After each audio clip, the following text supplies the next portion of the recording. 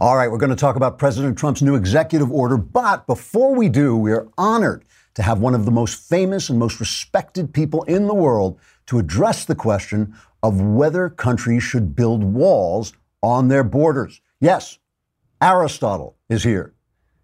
All right, not Aristotle, but a little bust of Aristotle, because obviously Aristotle has been dead for like thousands of years. But he was so eager to be here, he just said, California or bust. He's a... Never mind. Here is Aristotle in his famous book, Politics, as translated from the Greek by Spencer Klavan, because the Greek is all like Greek and stuff. So here's Aristotle. Some people say city-states that are trying for virtue should not have walls, but those people's beliefs are out of date. They can see proof of that for themselves by looking at what happens to other city-states that put on that kind of display. True enough. When your enemies are evenly matched and similar in number, it's not the best thing to rely on the strength of your walls for safety. But sometimes there are just too many attackers for human beings to fight back with virtue alone. And so, if we want to be safe from disaster and embarrassment, we have to make up our minds that the best thing for war is to have the strongest, most secure walls. Asking city-states not to put up walls is like trying to make your territory an easy target by flattening all its hilly terrain, or like not even putting up walls around a private citizen's house because you think the people who live there will become cowards. And we shouldn't forget, city-states that put up walls can use them in two ways. They can act as if they had walls and as if they didn't. City-states without walls can't do that. So in fact, people shouldn't just put up walls around their city-states. They should also work hard to make sure that those walls are as beautiful as the city-state deserves. The Trump wall, oh, will that be a beautiful wall? And that the wall should meet every military need.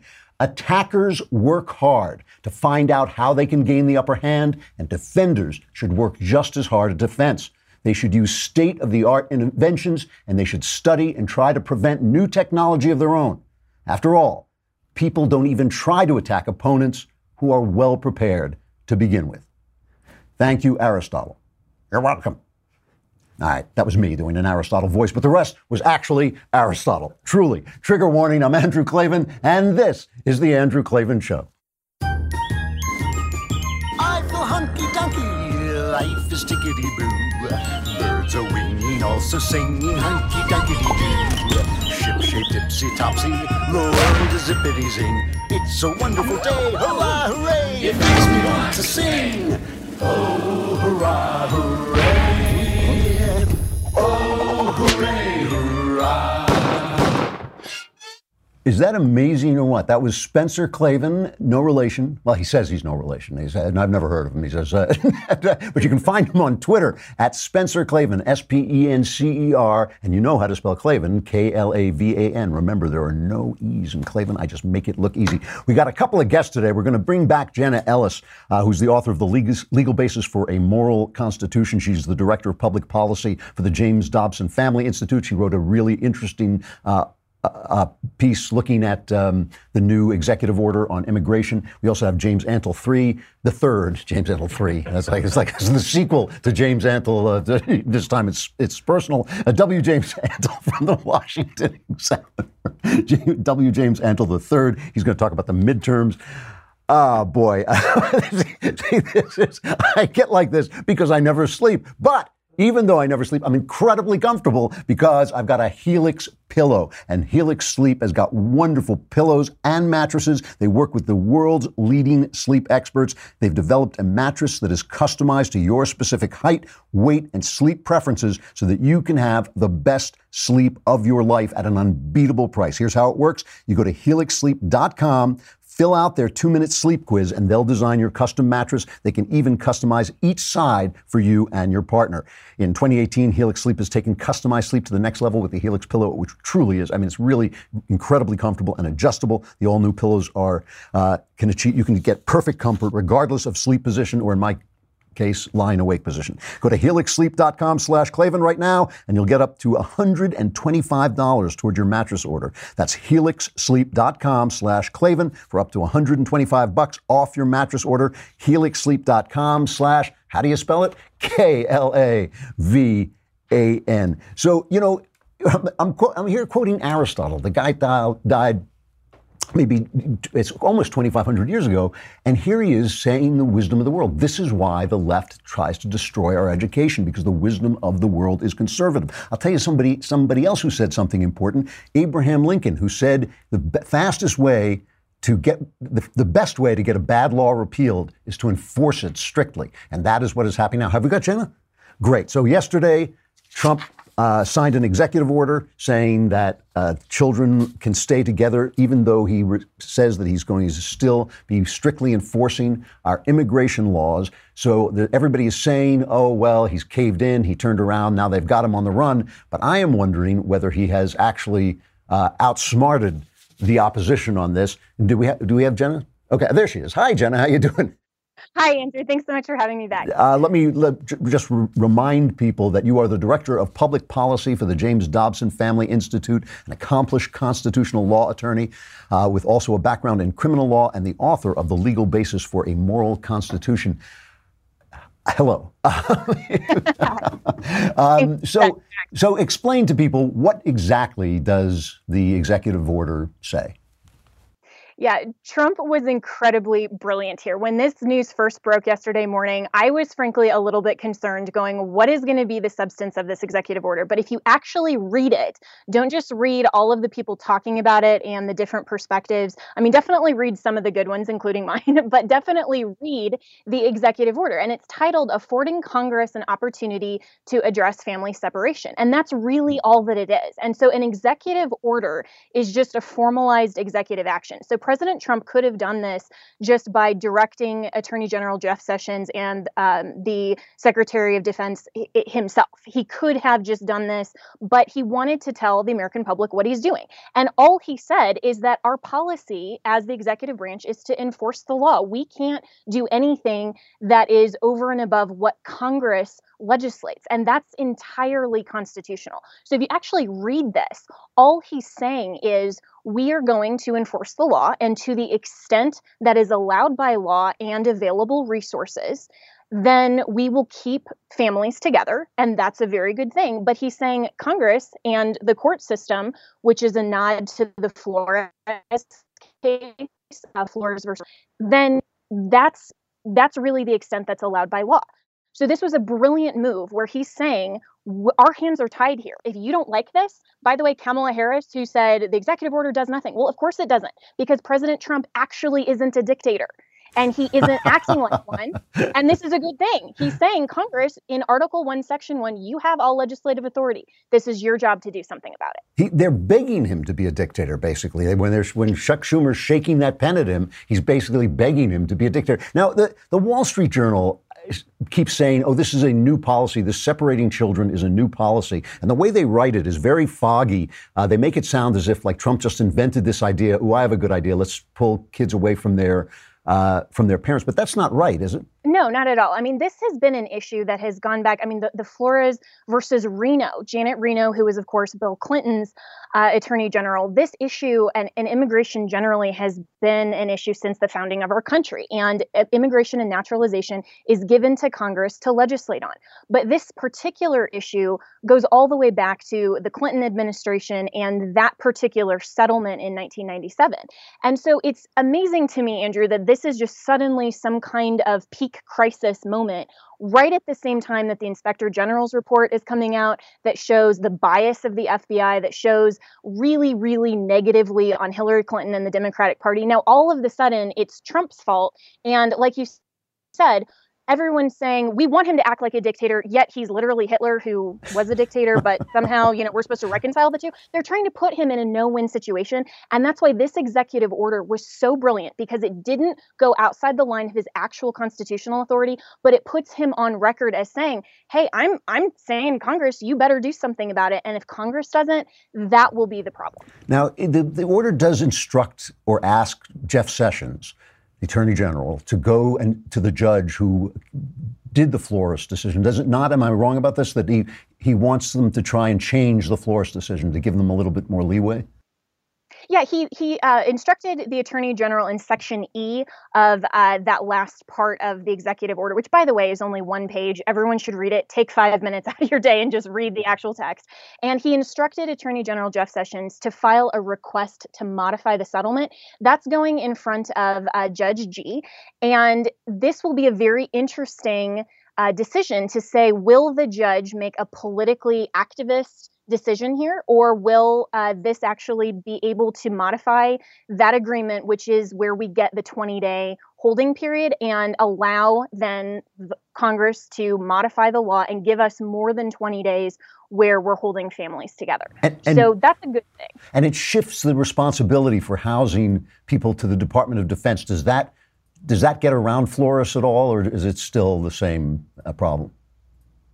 I think it's still the same problem. Yeah. And that's where, the INS and law enforcement, we have to remember that the executive branch can't legislate. They can't just interpret the law however they want. Yeah. They can't just enforce it however they want. And yet, that's what Obama's Department of Justice really did. And that's why everyone was so upset about the DREAM Act and DACA specifically, because if we remember what Obama tried to legislate, the Deferred Action for Childhood Arrivals, that was supposed to go through Congress. And whether or not we like that as a policy or disagree with it or not, that can't come through executive action. It can't come through the executive branch.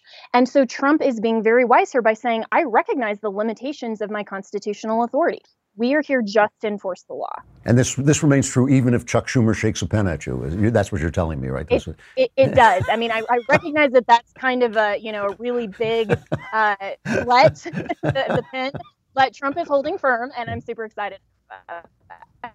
Jenna, thank you so much for coming on and explaining this to us. I really appreciate it, and I really do want to have you back to discuss your book, The Legal Basis for a Moral Constitution. Jenna Ellis from the James Dobson Family Institute. Thanks a lot, Jenna. Thank you, Andrew. See, this is what I think, because I don't think anybody quite has caught on to the fact that he has now put the Democrats on the line, and he's exposing the fact that they want an open border. So he goes off to Minnesota, right? And Minnesota is a big, big Democrat state. So he's really walking into the lion's mouth. He's really putting them on notice for the midterms. Guys, Trump is here. I am here. So he had this. There it is. So play the cut where he's talking to this rally. This is cut number 5, talking about the Democrats. So the Democrats want open borders. Let everybody come in. Let everybody pour in. We don't care. Let them come in from the Middle East. Let them come in from all over the place. We don't care. We're not going to let it happen.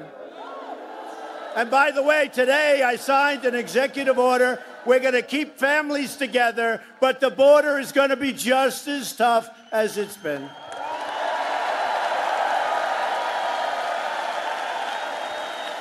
Democrats don't care about the impact of uncontrolled migration on your communities, your schools, your hospitals, your jobs, or your safety.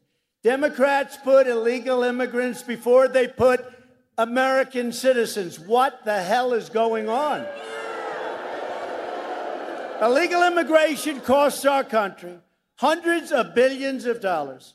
So imagine if we could spend that money to help bring opportunity to our inner cities and our rural communities and our roads and our highways and our schools. Think about this for a minute, okay?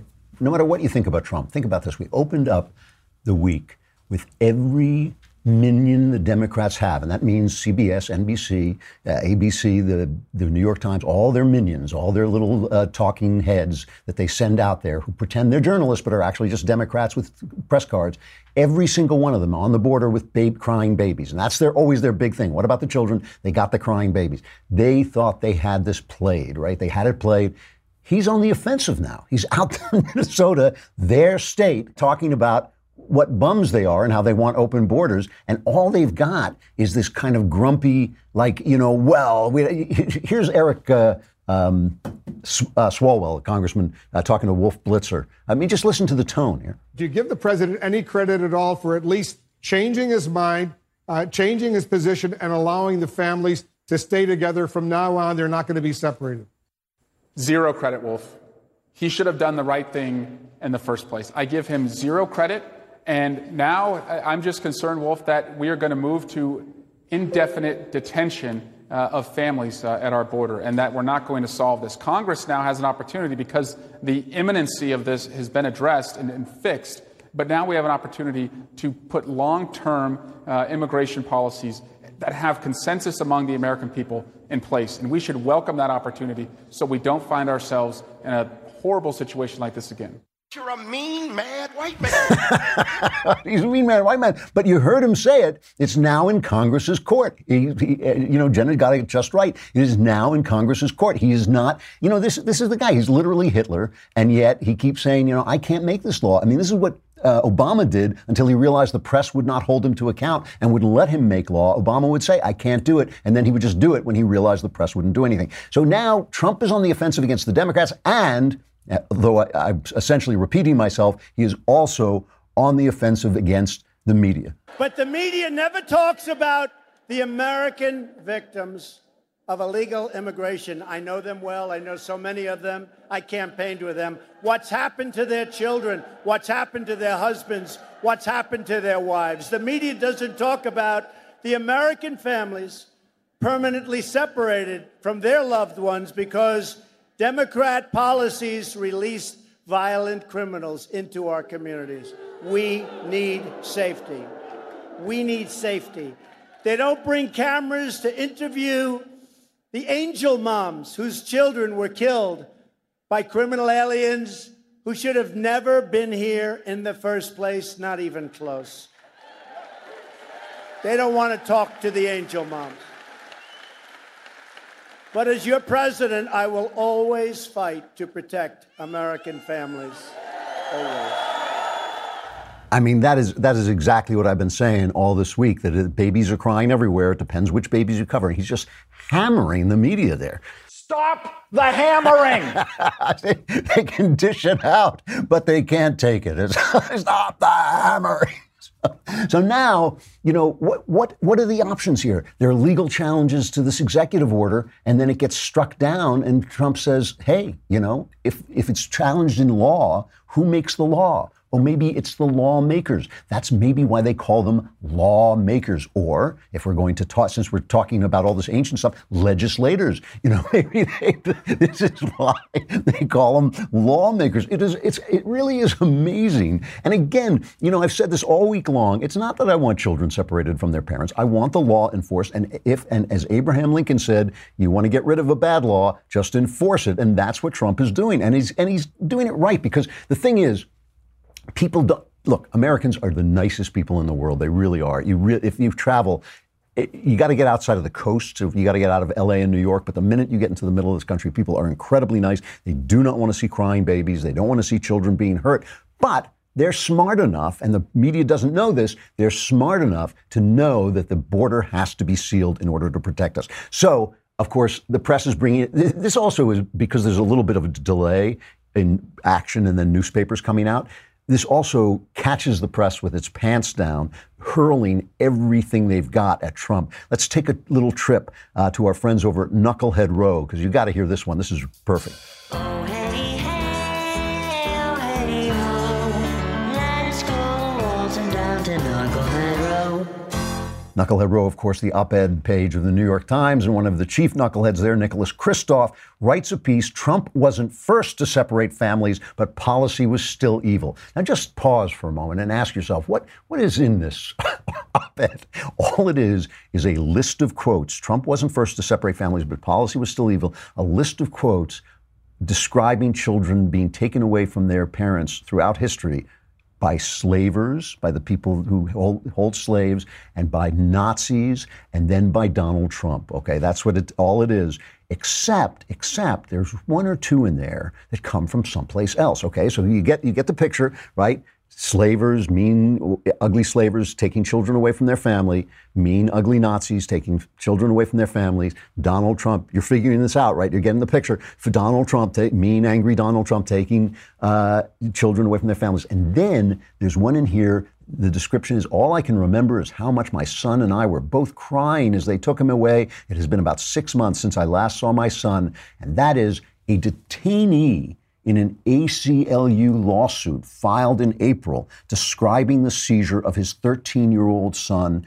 in October. Okay, a detainee so let's take a look at this ACLU lawsuit. Okay, documents obtained by the American Civil Liberties Union, this is the ACLU saying this, featured in a new report released today, show the pervasive abuse and neglect of unaccompanied immigrant children detained by U.S. Customs and Border Protection. The report was produced in conjunction with the International Human Rights Clinic at the University of Chicago Law School. Okay, this is where the quote comes from. These documents provide a glimpse into a federal immigration enforcement system marked by brutality and lawlessness, said an ACLU Border Litigation Project staff attorney.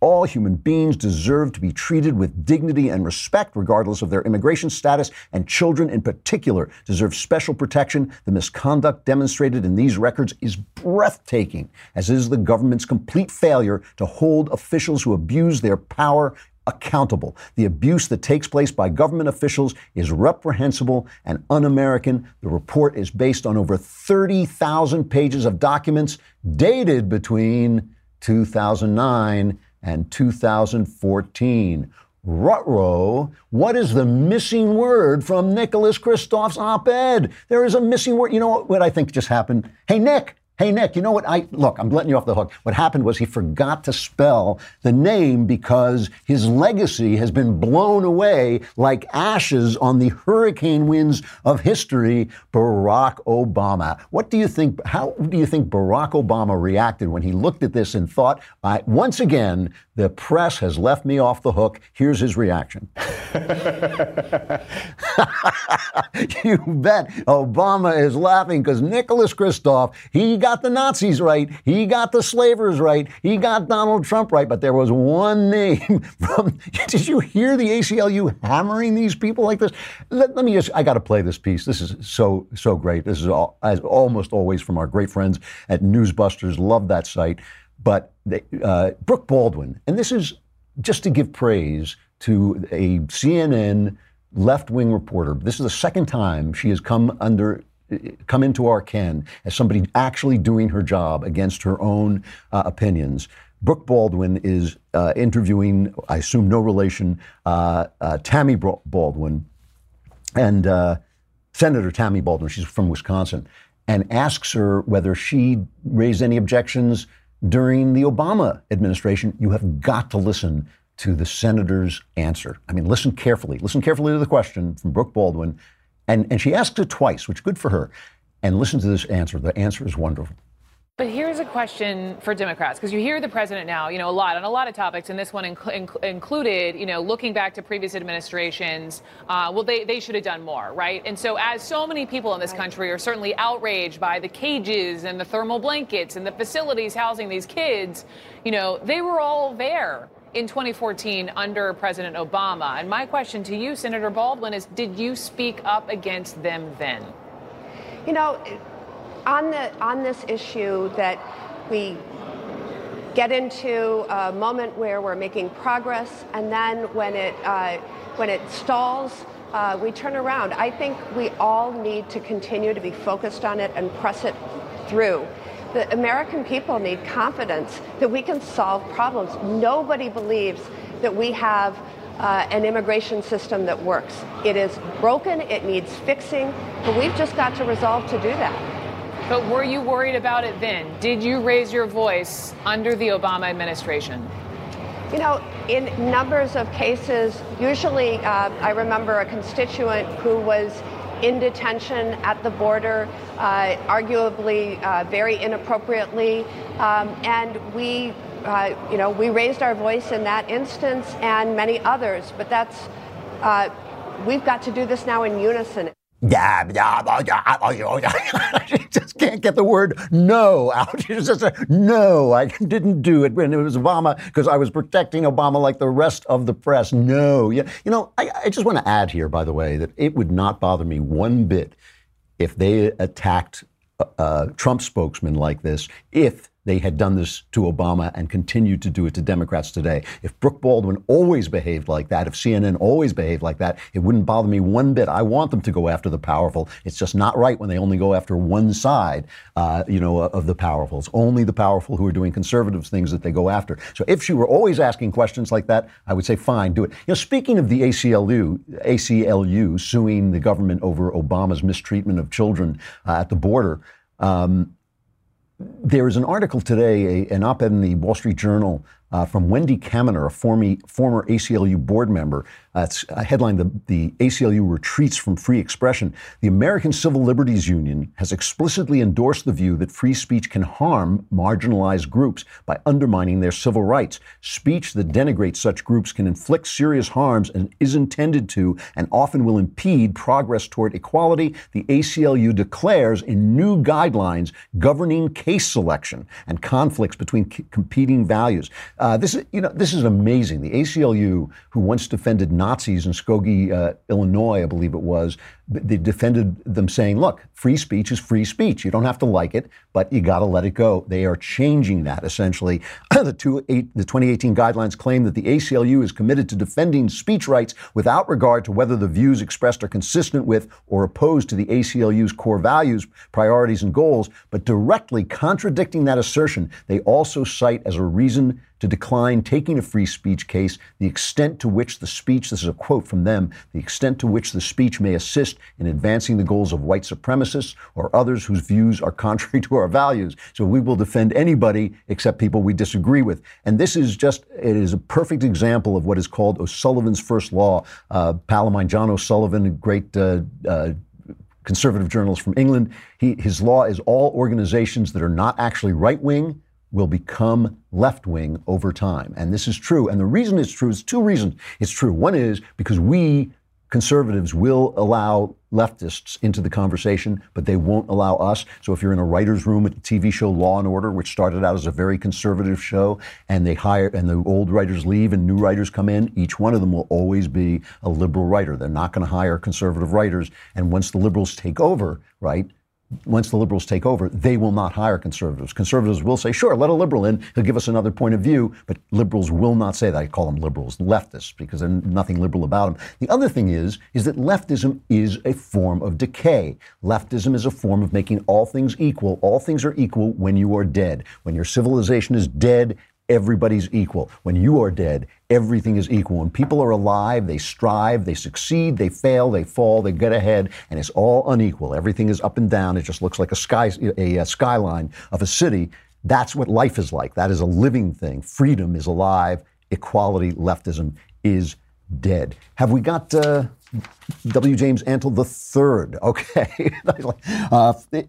James Antle is the Washington Examiner's politics editor and was previously the managing editor of the Daily Caller. He is also associate editor of the American Spectator and senior writer for the American Conservative. You can find his book, Devouring Freedom: Can Big Government Ever Be Stopped? It is now on Amazon. Do I call you James or W? Jim, you can call me anything but late for dinner, I guess. All right, fair enough. So, we're talking about this immigration thing, and obviously a lot of Republicans were in a panic looking at the midterms. Where do we stand now on the midterms? You wrote a piece for the Examiner saying things do not look like they used to. Yeah, what happened is in the beginning of the year, things looked really bad for Republicans. But as the year has gone on, until pretty recently, things started looking up for Republicans. So you had a situation where we started the year with Democrats up in the generic ballot by double digits, with President Trump's approval rating sometimes hovering around the upper 30s. Democrats favored in a number of competitive races. You had a lot of Republican incumbents in the House heading for the exits, retiring. And you now had that redistricting issue in Pennsylvania, which should allow Democrats to pick up some seats. So things weren't looking very good, but gradually the Republicans' numbers improved. They're starting to dip a little bit again, but still you're looking at a situation where it's not entirely clear that the House is lost, so it will be tough to keep it.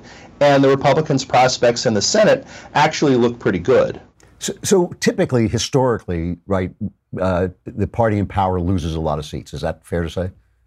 That's fair to say. In 18 of the last 20 midterms, the president's party has lost seats. Okay. So when you have these generic ballots, I mean, I assume that especially in congressional races, aren't the issues kind of local? I mean, are people fighting over really looking at the big picture, or are they looking at the local races? Which do you think it is? Well, that's really the question of when you get what people are talking about, a blue wave. So if you have a wave election, what typically happens is they get nationalized and national issues tend to dominate. But in a more typical election, local issues are a bit more important. So you have a situation, though, where both the Democrats and President Trump are trying to nationalize these elections. And so the Democrats want to nationalize it as a rejection of Trump, a rejection of the Republican congressional leadership.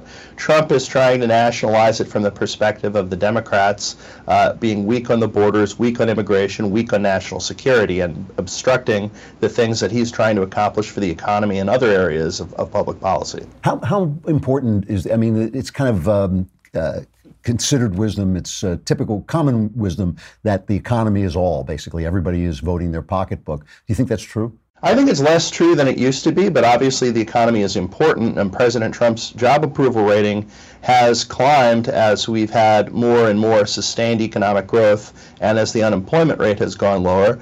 But by historical standards, with the economy doing as well as it is doing right now, President Trump should be above 50% in job approval rating, and it's been quite a while since he's had such numbers in public opinion polls. So it's the economy stupid isn't totally wrong, but voters do seem to look at more than just how they're faring at the pocketbook when they make their voting decisions.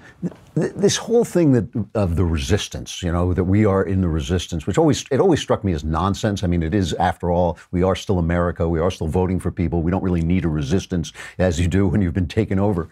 Is that hurting the Democrats? Is there any sign that that's an effective strategy? Well, the concern, I think, for the Democrats is, one, that the resistance mentality might make them nominate some candidates in their primaries who aren't the strongest general election candidates, so they might end up not winning some seats that would otherwise be winnable for them.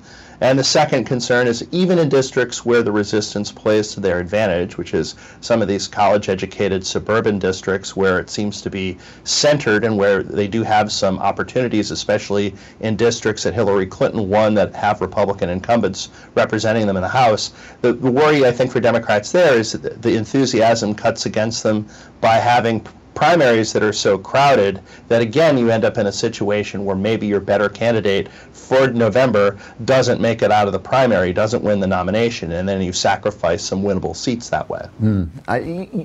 On this immigration thing, it's been kind of stunning to watch this week, because the typical playbook is the press gins up hysteria, you get the children crying, whatever it is they've got that's going for them emotionally, and the GOP runs for the hills. Trump has been incredibly aggressive. I mean, that speech he made in Minnesota, it really had my eyebrows flaming.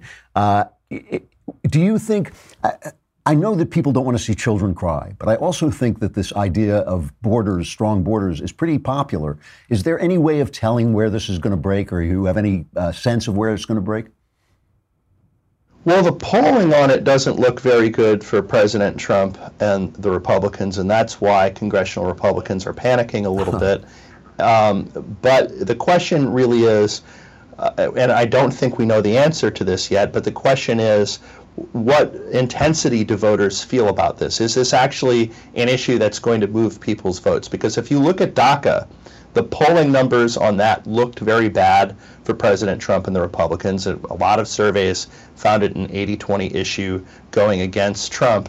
But in point of fact, it didn't really seem to spark much of a political backlash, didn't seem to be moving very many votes, and it was actually the Senate Democrats who caved in the DACA-related government shutdown, not once but twice. So, sometimes you can look at these polls and people will give the answers that they're supposed to give, but it doesn't necessarily tell you what the intensity level is and whether it's salient for people making their voting choices. And maybe in this case it is, because they're going to see the images of the children crying, but I still think that's an open question. Really interesting. I'm reading that book, The Great Revolt, about who the Trump coalition is. Is there any sign that coalition is fading or getting stronger? Do you have any idea where that's going? Well, it's going to be a real big question for Republicans in the midterms. Are they going to have a problem similar to what the Democrats had under Barack Obama, where there was a coalition that was big enough to win elections, but it was only really turning out when Obama himself was on the ballot, and the Democrats couldn't replicate it without him? Can Republicans replicate what Trump did without him at the top of the ticket? That's why you're seeing Trump go out to all of these swing states, and that's really where these battleground states, where a lot of the Senate races in particular are going to be fought, is where he tends to be having all of these rallies now. Trump is trying to transfer his appeal to down-ballot Republicans. Will it work? There are parts of the general Republican message that are a little distinct from Trump that may not be as appealing in the industrial Midwest, which was really how Trump pierced the blue wall to win the presidency. Interesting. I'm not going to put you on the spot. I am going to put you on the spot, but I will not hold you to any predictions. I'm very much I really believe the future is not ours to know. If you had to bet, $20, do you think the Republicans will hold the House? I do not. You don't? Wow. I don't. I think they'll pick up seats in the Senate, but I don't think they'll hold the House. Wow. Okay. W. James Antle III from the Washington Examiner. Thank you very much. It was really informative. I appreciate it. Thanks for having me. You know, we were talking before about free speech, and I have an actual good news story. This is really interesting because when you get away from all the crisis stuff, which is basically generated by the press, because the country's not in crisis. The only crisis is the press didn't get what they wanted, the left didn't get what they want. That's the crisis. But the left is in the minority. You know, I mean, if you look at things like Starbucks, the NFL, these are incredible companies that are killing themselves by buying into what the press told them, that we will keep quiet, that we won't fight back, that we will let them do their social justice garbage, and we're not going to say anything. When you watch that, you know, the people are very different than the noise, all this noise that is going on around us. And here's another good story and another piece of praise for a left-winger. Never say that I will not praise a left-winger when he's in the right. You know, there's this story over at the New York Times. And Allie Watkins, 26, who was not, this was before she was at the Times, she was having an affair with the 57-year-old James Wolfe.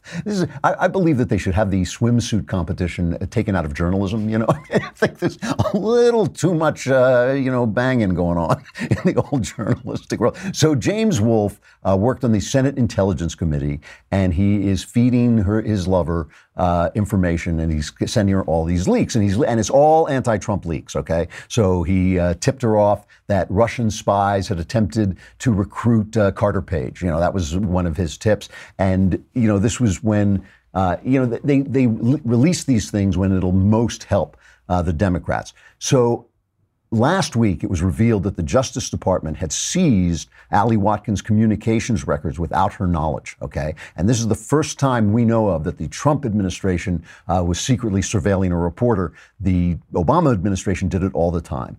And so I am incredibly opposed to this. I believe that reporters should be left to do their job. If somebody leaks something, that's on the leaker. It is not on the reporter to not receive. The idea is basically he's receiving stolen goods. He or she is receiving stolen goods. But no, they are actually, I know they do their job badly, but that doesn't mean we should abandon the principle of a free press. The free press is abusing their privilege, but their right. I shouldn't say their privilege. They're abusing their rights, but the rights remain. The rights come from God. They have nothing to do with the fact that these people are lowlifes who are just lying all the time. All right. So James Raskin, who is a far left congressman, says we've got to do something to protect the press. And he goes and he finds an old shield bill. This is what they're called in journalistic terms. They're called shield bills that shield reporters from being prosecuted from revealing their sources. It basically protects reporters.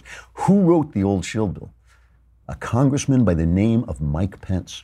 The evildoer Mike Pence, who eats gay people for lunch with mayonnaise. He puts mayonnaise on gay people and actually eats them on his sandwiches. But he had written a bill supporting freedom of the press and protecting reporters from this. So Raskin goes to who? Jim Jordan, as far to the right as he can. He crosses the aisle and he brings this and he says, will you support it? And Jordan and Raskin, the two most unlikely political bedfellows, have gotten together to protect free speech. And that is a beautiful thing. This is the way the government is supposed to work. You know, we're supposed to stand for our meta values, no matter what side we're on. And here is Jordan and Raskin talking about the bill. My concern is we've seen so many encroachments on our liberties from the government. I mean, I was concerned when the IRS went after conservatives, Tea Party conservative groups out there and targeted them. I'm concerned about what I see at the FBI. And so when Jamie came to me and said, look, let's shield reporters from having their First Amendment freedom of the press rights violated, I said, I'm all in. And then we have this situation which developed just 2 weeks ago with Ms. Watson and the former Senate Intelligence Committee staffer. So this is why this is so important. We're looking to have hearings on this. We're looking to get this passed, and we're picking up co-sponsors each and every day. Congressman Jordan, it's interesting because I know, and I've heard you talk about leaks before. You know, everyone is critical of leaks, but you are mostly critical, if I understand it correctly, of the people doing the leaking. You do not feel it's a problem for journalists to report what we learn, correct? Of course not. The government should go wholeheartly with everything they got after people who are leaking information, particularly if it's classified. Let's go get those and bring the full force of the government and the law on people who do that.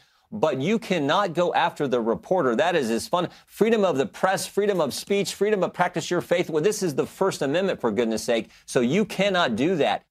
When I see these two guys sitting together talking about this is the First Amendment, we got to protect it, you know, my heart leaps up, man. It's like good things are happening in this country. Good things are happening in the country. And a lot of the noise, this is just an assault on Donald Trump, an assault on the right, an assault on conservatism, an assault on the West, an assault on the Constitution.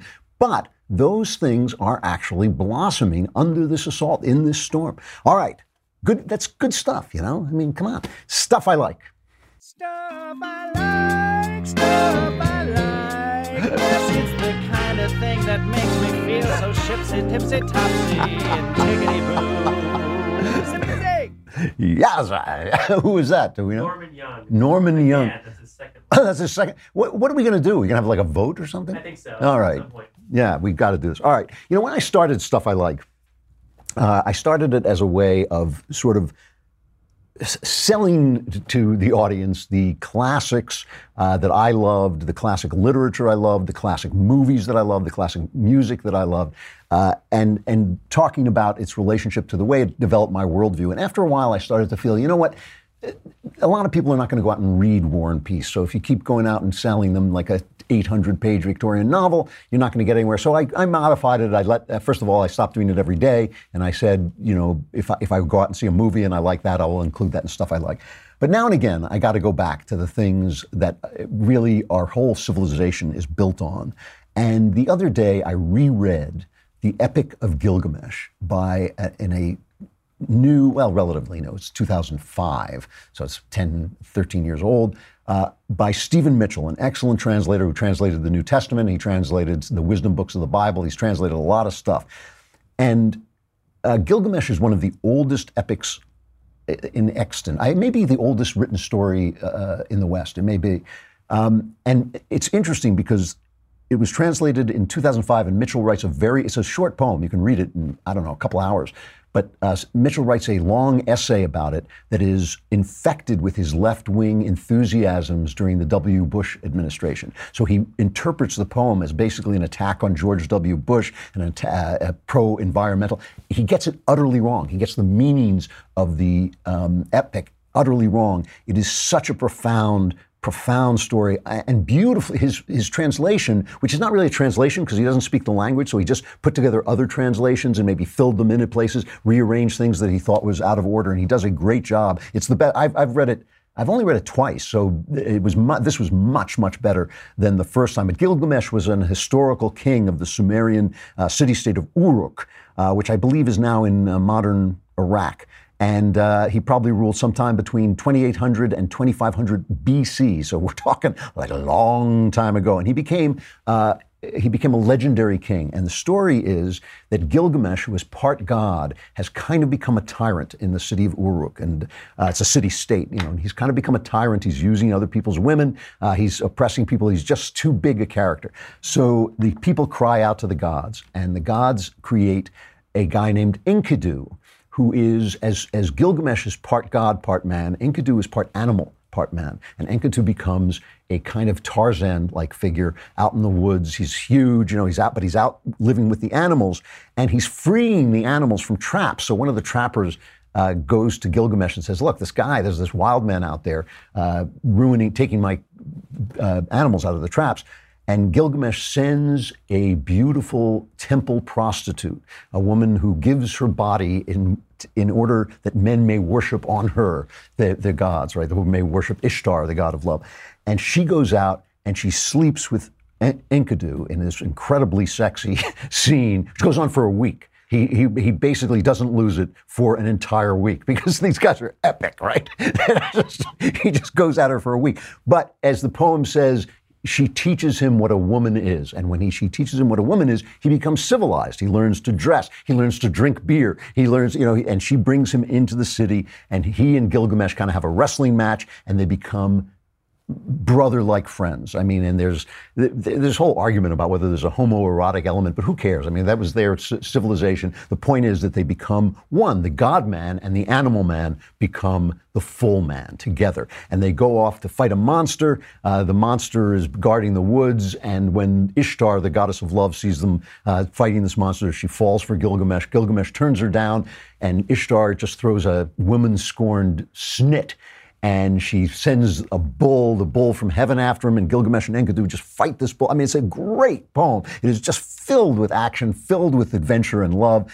But what happens then, and I'm going to give it away, it's ancient, so it's not like you're not going to be in suspense or anything. But what happens then is Ishtar is so ticked off that they killed her bull. She goes to the gods, and the gods say, all right, well, we'll punish them. We will kill Enkidu. And Enkidu gets sick, and he dies. And Gilgamesh just says, holy cow. Not only has my best friend died, it's a beautiful, beautiful passage of grief, but I'll die. I'm going to die. And so he goes off on a quest to find the one man who will never die. And this, by the way, when these were discovered, I believe, during the Victorian era, and a scholar was sitting in the library looking at the tablets on which it was inscribed, and he came upon this passage because the one man who's immortal that Gilgamesh is looking for has lived through the flood. And the description of the flood, I won't say it's virtually identical, but the similarity to the Bible flood is so intense that it's clear that there's some kind of shared heritage here. And this guy, when he discovered it, he got up and danced around this is a Victorian, so it's kind of funny, danced around the room, pulling off his clothes because he just had found this incredible piece of writing that related to the Bible description of the flood. And it's Gilgamesh going in search of eternal life. And this thing still resonates because scientists who are working on elongating human life call it the Gilgamesh Project. But the end, I won't give away the ending, but it is just so deep and so profound. It is the story of how people commit themselves to the culture. It's a beautiful poem in this version by Stephen Mitchell. And you can ignore his essay. I'm sorry. It's just absurd. His interpretation is absurd. But the idea that that in the Bible, when God sees it's not good for a man to be alone, he invents women, but a woman.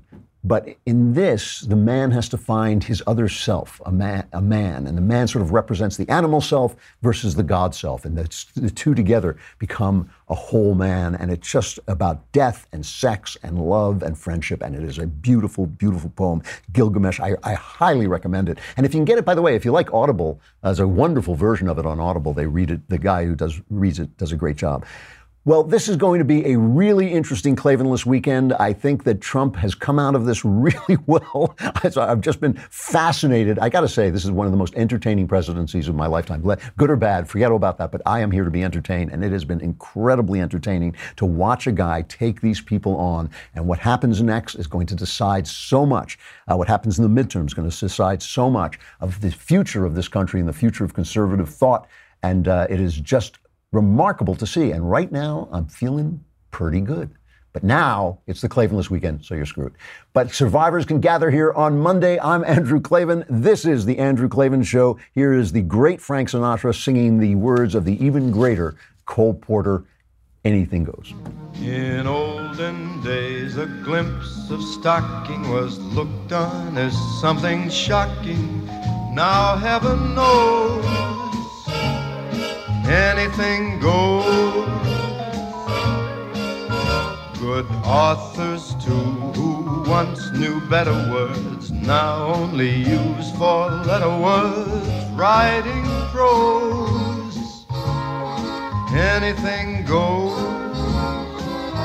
The world has gone mad today, and good's bad today and black's white today and day's night today, when most guys today that women prize today are just silly gigolos. So though I'm not a great romancer, I know that you're bound to answer when I propose.